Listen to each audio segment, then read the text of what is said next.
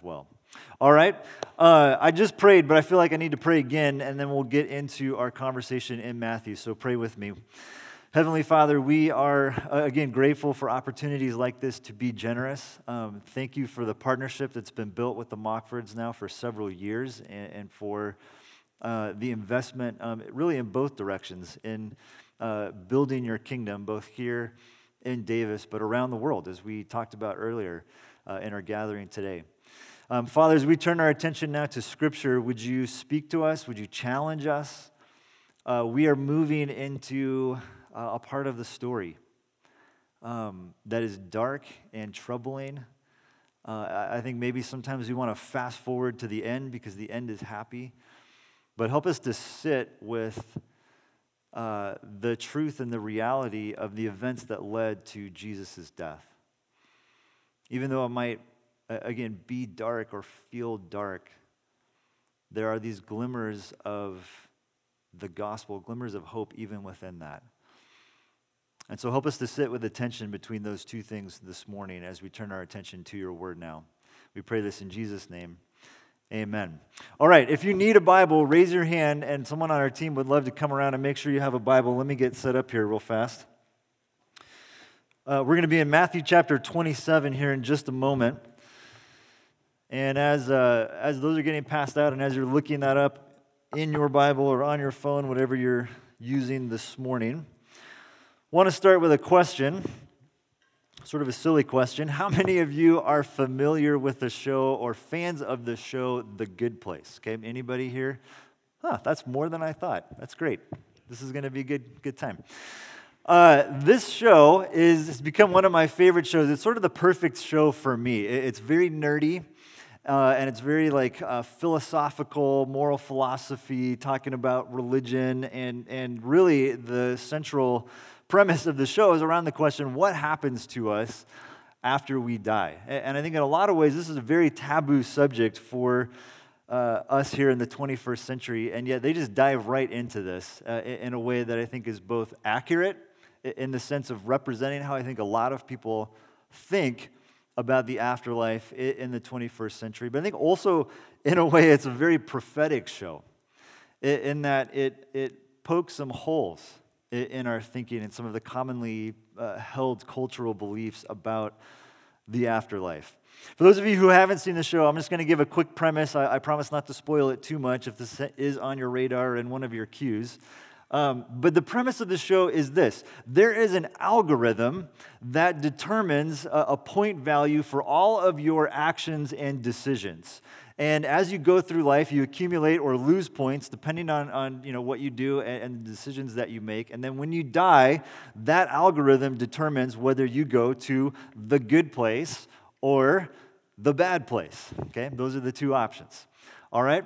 Now this is the one minor spoiler. Okay, comes a point in the show where the main characters discover that no one is actually getting into the good place. Everybody is going to the bad place. It's too hard to overcome the power of the algorithm. And so again, everyone is missing the cut and ending up in the bad place.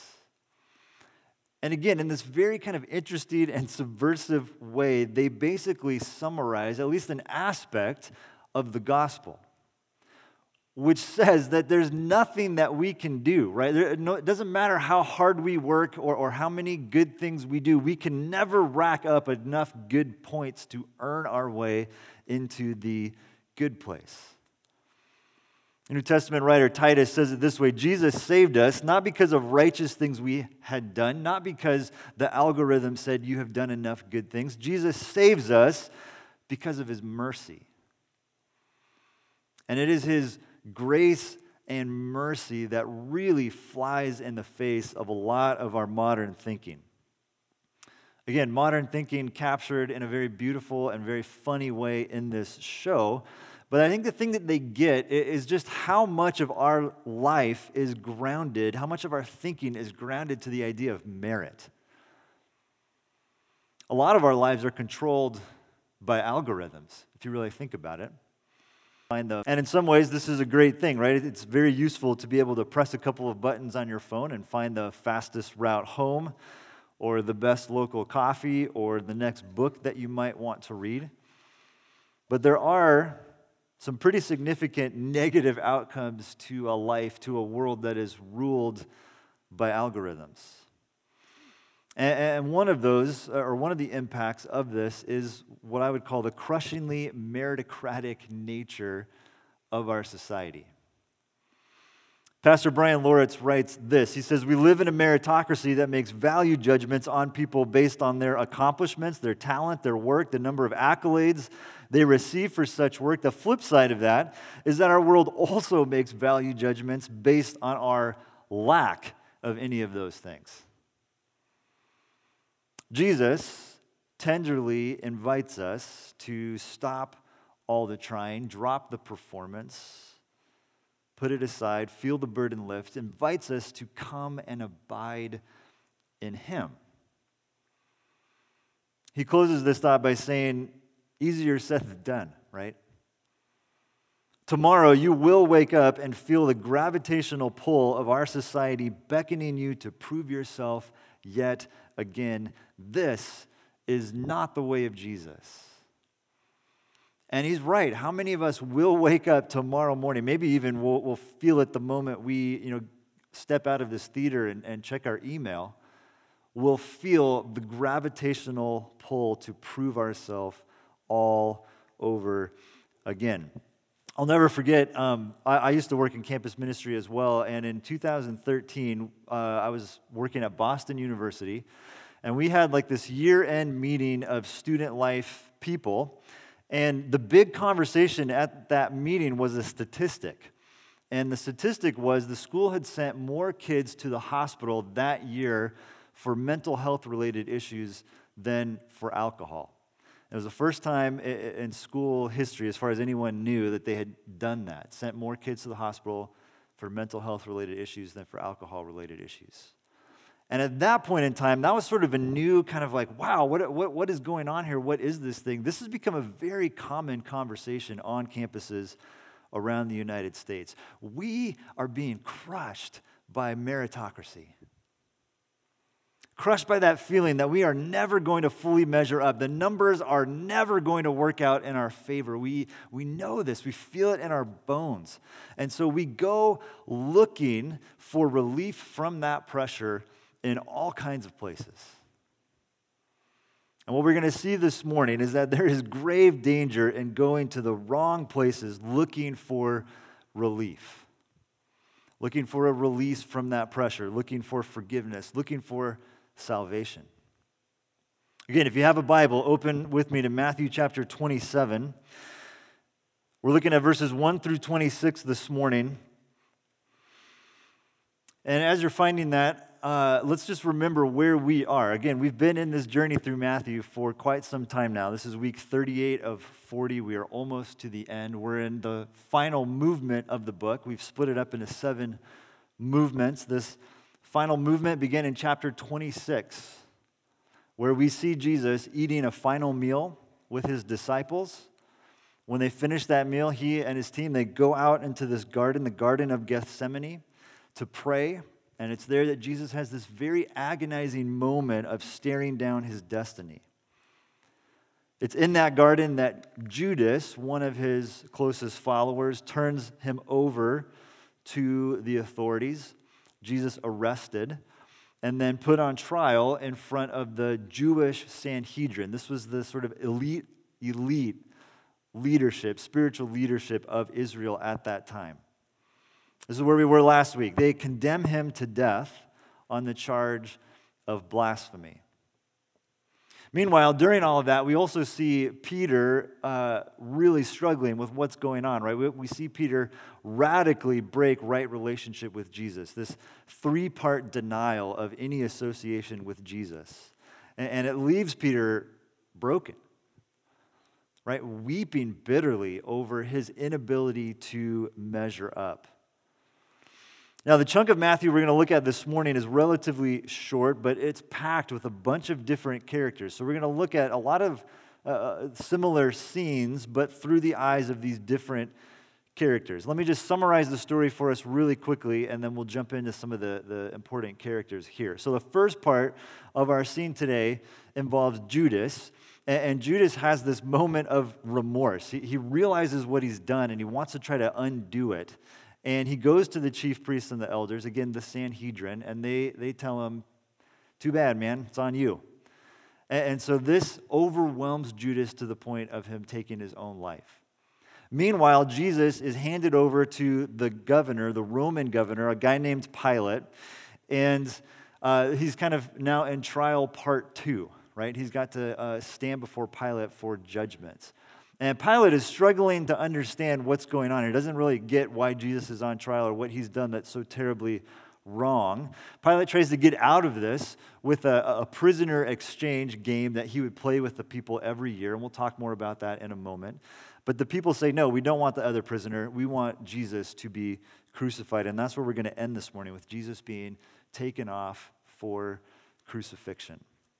All right, now we're going to kind of go back through that a few times, but looking at different characters. So let's begin with those characters who have the most power. These are the chief priests, and this is this guy named Pilate. The chief priests and the elders, again, the Sanhedrin, the religious governing body, have, if you think about this from a political standpoint, they have played the game perfectly. Remember, one of Matthew's big goals here is to demonstrate the injustice of the trial and death of Jesus. He wants us to see this is an innocent man whose downfall is brought about by a corrupt and evil system. And one way we see that is in the political maneuverings of this leadership body. Again, they play the game extremely well. They cut a backroom deal with one of Jesus' closest men. They find just enough witnesses to get a conviction.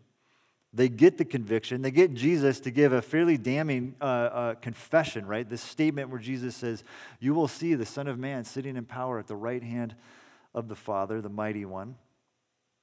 The only problem with all of this, at least in their eyes, is that they don't have the power to actually kill Jesus. In this system where Israel is being ruled by the Roman Empire, only Rome had the power to execute a criminal. So now we've come to the moment where they have to hand Jesus over and trust that things will kind of take care of themselves. All in all, though, in a very good position in that they've met their goal to get rid of Jesus. They've done it at a fairly cheap price, 30 pieces of silver, and they've done it in a way that they will have no direct blood on their hands. This is how systemic sin and injustice works. It creates this distance. It creates this appearance of innocence. It's not on me, I'm just a person. We still do this today, right? With these really big systemic issues in our world, whether it's racism or poverty or sexism, whatever it is, we throw up our hands. What is that to us? That's not my responsibility. Which is literally a quote from the chief priests as they respond to Judas. What is that to us? That's your responsibility. Now, if you were here last Sunday, some of that language might ring a bell for you. This is the mirror opposite of the type of indifference that Jesus invited us into last week. Remember, we looked a lot at this character of Peter and his story, the journey that he goes on. And in particular, we talked about how guilt and shame, these tapes that sort of play in our head, heap even more guilt and shame on us, especially when we're comparing ourselves to others. Look at how good they are. They've got it all together. I'm a mess. All these kinds of things we tell ourselves. This is yet another fallout of the meritocracy. And so we see Peter struggling with this, and then Jesus invites him to think about this. What is it to you? What happens to these other disciples? You must follow me. This invitation to stop comparing ourselves to others, to trust that the process and the journey that Jesus has for Peter is good, to trust that there's something that Jesus has for us to move through. Now, leaving comparison behind, this sort of indifference is what St. Augustine calls active indifference. Active indifference. He defines it this way: the capacity to let go of what doesn't help me love God or love others while staying engaged with what does. The capacity to let go of what doesn't help me love God or love others while staying engaged with what does. Now, the opposite of this is what we might call, or what a psychologist might call, ego fixation, right? Where we're very much wrapped up in our own thing. This is the persistence of self-preservation, the inability to let go of what doesn't help me love God and love others. And this is very much where the chief priests are, right? Cannot get over themselves and their agenda. This is one way that many of us deal with our sin, with our shame, with our guilt. We try to pretend like it doesn't exist. Now, what's fascinating is that in this story, those who have the most power take the least responsibility. Those with the most power take the least responsibility. We see this even more acutely with this guy named Pilate. Pilate was a middle manager in the Roman Empire, but that sort of understates the amount of power that he truly had. He was in charge of a big region, most of what we would call the Middle East today. At that time, also very much a tumultuous region. And he truly has all the power there. Herod, we've seen a few times as we've made our way through Matthew. Herod was just a puppet ruler, someone that Pilate kind of propped up and manipulated to help maintain control of the region. The religious leadership of Israel had a certain amount of power, had authority and prestige with the people, but at the end of the day, all of the power was in Pilate's hands. If Pilate wanted to stop a would-be Messiah, he could do it. Pilate wanted to end the Passover celebrations, he could do it. If Pilate wanted to destroy Israel, he could do it. And he did a lot of sort of big things and then more subtle things, brutal things, to assert his power. One example of that from our scene today is the entirely unnecessary flogging of Jesus at the end of the story, verse 26. Just another kind of little way that Pilate exerted his power. Now, as we move through this scene, we see that Pilate is a bit mystified as to what is going on here. Why have you brought this guy to me? Doesn't understand what Jesus has done wrong, and then really doesn't understand Jesus at all. Why is this guy silent in the face of these accusations? In the middle of all this, his wife adds a layer to the drama by telling him to have nothing to do with Jesus because of this dream that she had the night before. And you get the sense that Pilate really doesn't want anything to do with this. And so this is where this prisoner exchange game comes into play. This is something Pilate would do every year, give the people an opportunity to release someone that they had jailed during the year. His hope here is that the people would pick a different prisoner to put to death so that then he could let Jesus go and not really have anything to do with this anymore. But Pilate finally relents. He gives in to the crowd's demands, and watch what he does. When Pilate saw that he was getting nowhere, but that instead an uproar was starting, he took water and he washed his hands in front of the whole crowd. He says, "I'm innocent of this man's blood." And then look at what he says. It's your responsibility. Your responsibility. Those with the most power in this story abdicate all responsibility. It's on you. This is what we might call the sin management strategy of denial, right? This is a very extreme example. But again, this is what a lot of us do. We try to pretend like it doesn't exist, like we're not connected to it. We wash our hands, we walk away, we abdicate any responsibility, the sin management strategy of denial. Now, let's turn the lens here onto some different characters who try to manage their sin in a very different way. We're going to look at Judas and then this unnamed character, the crowd, all right? Judas, in verse 3, it tells us that he was seized with remorse. And this raises a whole bunch of questions for us. What is going on with Judas? Why all of a sudden these second thoughts? What did Judas really expect was going to happen here? Did he think that the religious leaders would talk some sense into Jesus and he'd change his mind about all the things he's been talking about and sort of move on? Did he think that maybe they'd throw him in jail for a night and that would sort of wake him up to all the, idealism that he'd gotten caught up in? What did Judas expect to happen? Whatever his expectations were, he clearly realizes that something is wrong here. And we don't know a whole lot about what's going on with him. We have way more information about Peter than we do about Judas. But from what we do know, there had always been a little bit of a disconnect.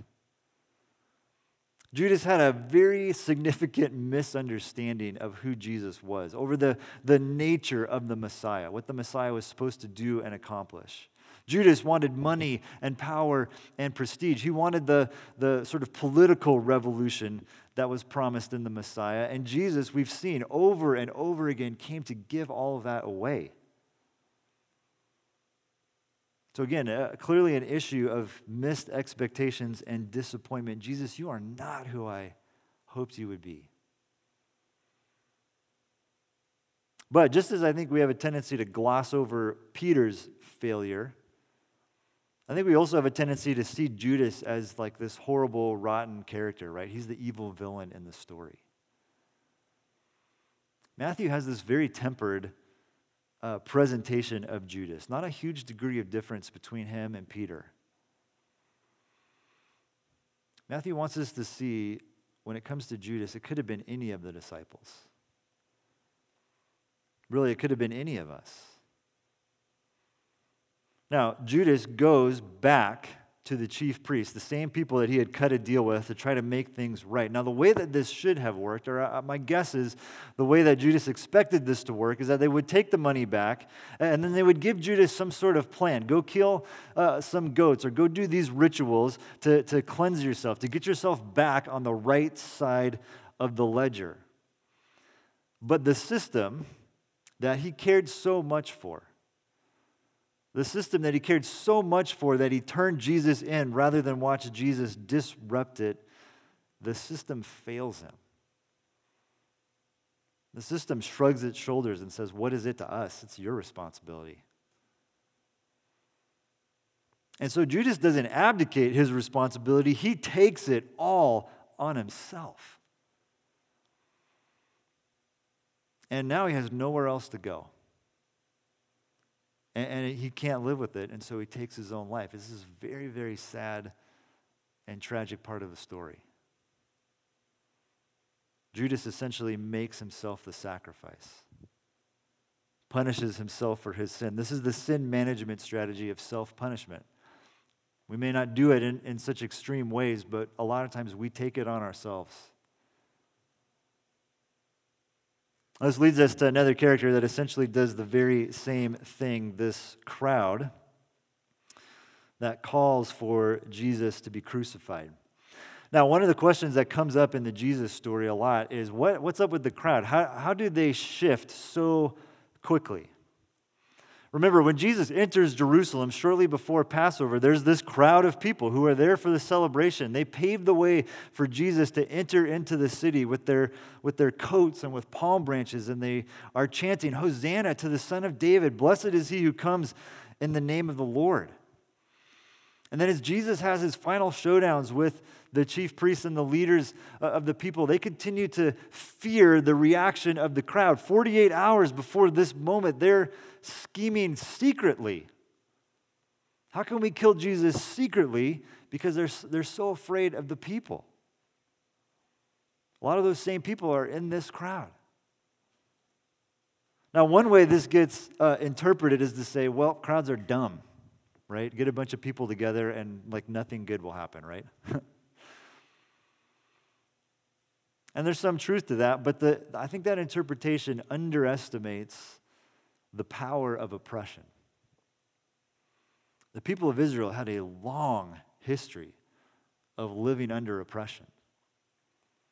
400 years of slavery in Egypt, generational issues with their neighbors. They'd been exiled to Persia and Babylon, and when they finally got to come home, they were conquered by Greece and then by Rome. Thousands of years of living under oppression. That history, that story is so formative. It's why the promise of a Messiah was so huge in their imagination. Someone who would come and rescue us, free us from living this way, bring freedom and justice. They hoped for that so deeply. And it's why Pilate's prisoner exchange game was such a big deal for them. They did not live in a democracy. And so here's the one moment where they get to have a voice, where they get to make a decision. Now, certainly the chief priests and the elders are doing some sinister work. They're kind of in the crowd telling them who to cheer for and say, we want Barabbas to be freed. We want Jesus to be crucified. But notice how more than anyone else in this story, the crowd owns their choice. His blood is on us and our children. What a statement that is. They take it all on themselves. Now, shift the camera one more time. We need to talk about Jesus and the disciples here before we come in for a landing. These events are horribly tragic moments where humanity is sitting in judgment against the Son of God, the creator and sustainer of all things. And we've seen this now for 2 weeks in a row, but in the midst of all of that, Jesus is so restrained. Look at verse 11. Meanwhile, Jesus stood before the governor, and the governor asked him, this is Pilate, "Are you the king of the Jews?" "You have said so," Jesus replied. When he was accused by the chief priests and the elders, he gave no answer. Then Pilate asked him, "Don't you hear the testimony they're bringing against you?" But Jesus made no reply, not even to a single charge, to the great amazement of Pilate. And we've seen the reticence of Jesus here as a form of nonviolent protest, right? His silence is a way of making a mockery of the lies and the false words that are being spoken. Notice that Jesus answers Pilate the same way he responded to Caiaphas, the chief priest. He says, "You have said so." These are your accusations. These are your words, your choices leading in this direction. Which points to a very troubling reality. God is actively restraining himself. God is allowing this to happen. The same God who reached out, who came down, the fancy theological word here is incarnated himself to be with us. The same God who lived as a human being for 33 years, walked with us, spoke to us through the person of Jesus, teaching us the best way to live. This God is now not speaking. The God who spoke the universe into existence, whose word preserves and sustains the world, this God is not speaking. Holding back, pulling away, and that is a really scary thing if you think about it. Now, speaking of pulling away, the other characters who are conspicuous in their absence are these other disciples. Last week we looked at Peter. We know what's going on with him. Today we saw more about Judas, but there's these 10 other guys that are unaccounted for, right? Just don't appear here at all. Now, at the danger of potentially rewriting history, one has to wonder how this all would have been different if the disciples were more engaged. Now, certainly, I think the wheels have turned to the point here where there's no going back from the crucifixion, but I want you to think about some of the other things that could have happened here. Jesus did predict that they would all scatter, but because they bail on Jesus, does that mean they also need to bail on each other? What if a couple of them were there to comfort Peter? What if a couple of them had gone after Judas? What if Judas had a few brothers look him in the eye and say, "We forgive you. We are here for you"? What if some of them had been in the crowd? Could they have turned a couple of hearts? What about this? What if one of them had volunteered themselves in place of Barabbas? How would the crowd have reacted to that kind of love? Again, all of this is a thought experience, but the disciples are very conspicuous in their absence. I think a truth here for us is Jesus followers, we're not to run away from the darkness. We're not to turn our back on evil and injustice. We should be present. Not necessarily so we can save the day, but present to see, to bear witness, to speak truth, to be a light where there is darkness. Now, as we watch the downfall of Jesus, again, we are confronted with a significant amount of darkness, and I just got to warn you, it's only going to get darker next week, all right? I do think it's important for us to sit with this. There's this tendency to fast forward to the happy ending.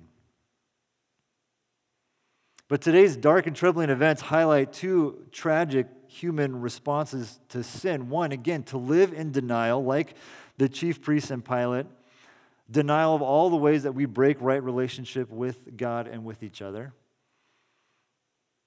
To pretend like sin doesn't exist. We say things like, well, I'm a good person. It's not really my fault. We wash our hands and walk away from any responsibility.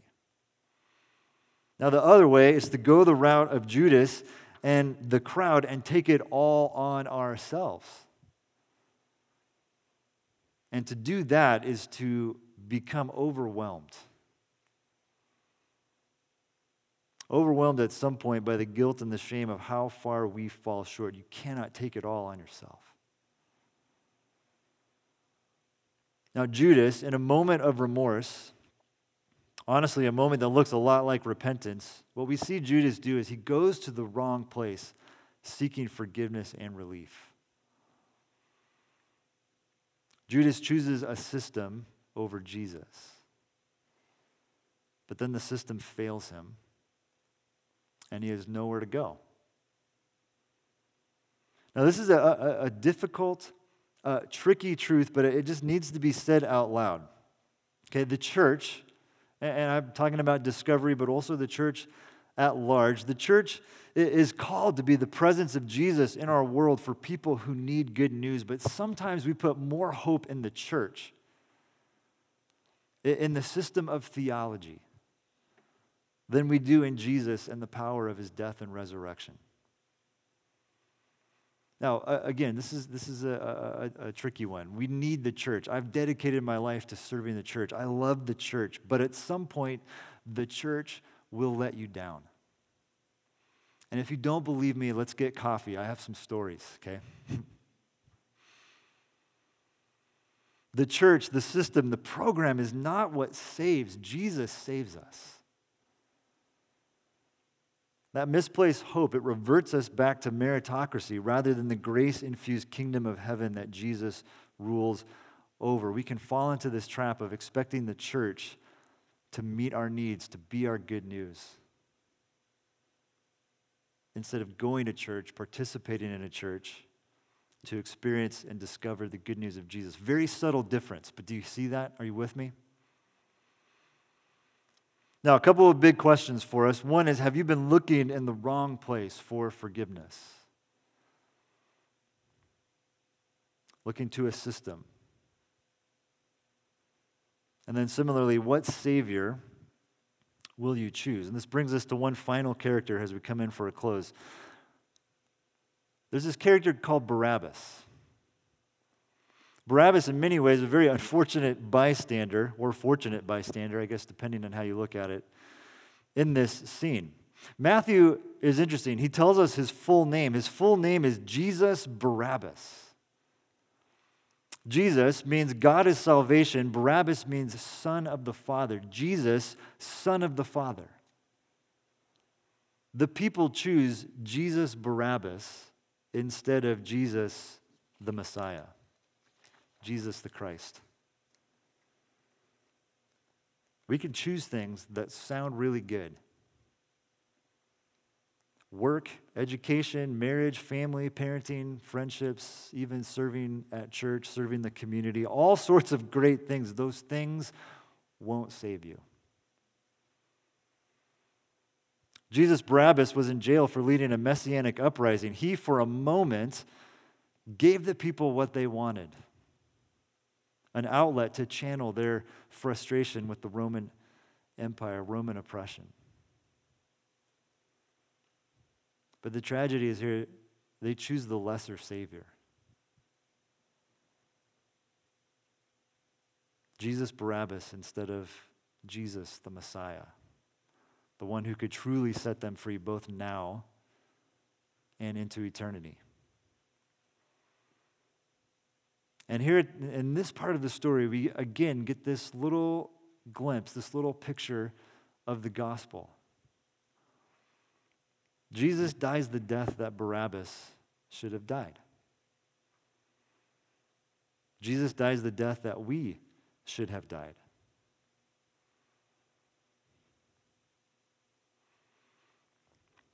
Again, in the middle of this incredibly dark scene, a picture of the good news of Jesus. The good news that we don't have to live in denial of our sin. We can be honest about it. We can name it. We can confess it. And then we can give it over to Jesus and trust that he has taken care of it. We also don't have to bear the weight of it. Naming it is part of it, but then sometimes we still take it on ourselves and try to handle it on our own. We don't have to bear the weight of it. We don't have to punish ourselves for it. Jesus has taken that punishment for us. So who are you in the story today? Have you tried to manage your own sin? Have you been living in denial about it, or have you been taking it all on yourself, punishing yourself for all the ways that you feel like you fall short? Where are you looking for forgiveness and salvation? Choose Jesus. Jesus the Messiah. Jesus the pioneer and perfecter of faith, who for the joy set before him endured the cross, scorning its shame, and then sat down at the right hand of the throne of God. Let's pray.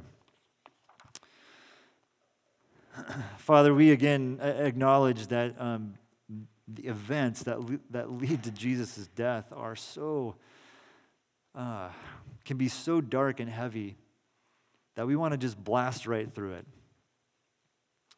and get to the resurrection part of it. But God, we ask for the ability to sit with these stories here for a couple of weeks and what they really mean. God, there's so many ways that we sin, that we have broken right relationship with you and with each other. And for some of us, we try to pretend like it's not there, like it doesn't exist. For others of us, maybe we take it on ourselves. We punish ourselves for all the ways that we feel like we fall short. We go looking in other places. We look to systems. We look to different people or things to relieve us of that pressure. Thank you, God, for the good gift of your Son, who takes it on himself so that we don't have to take it on, who deals with it so that we can be honest and confess, and as a result experience your grace and forgiveness. So I pray this morning, God, that we would be able to name that, some of the areas where we go looking in the wrong place for relief, for forgiveness, for salvation, and that we would choose Jesus the Messiah to be our Savior, the only one who could take on all of this and do away with it. We are grateful, so grateful for that good news. We pray this in Jesus' name. Amen. We're going to close our time together as we do every Sunday by taking communion. And the band's going to play for a few moments, just give us some space to reflect on some of the things that came up for you. And then when you're ready, you can come to one of the stations here around the theater. Take the bread representing Jesus' body, dip it in the cup of juice representing his blood, this truth that Jesus has dealt with our sin. And that some of the ways that we try to manage our sin are just so inferior to the good gift that Jesus gives us in his death and resurrection. When you're ready, come and take communion with us.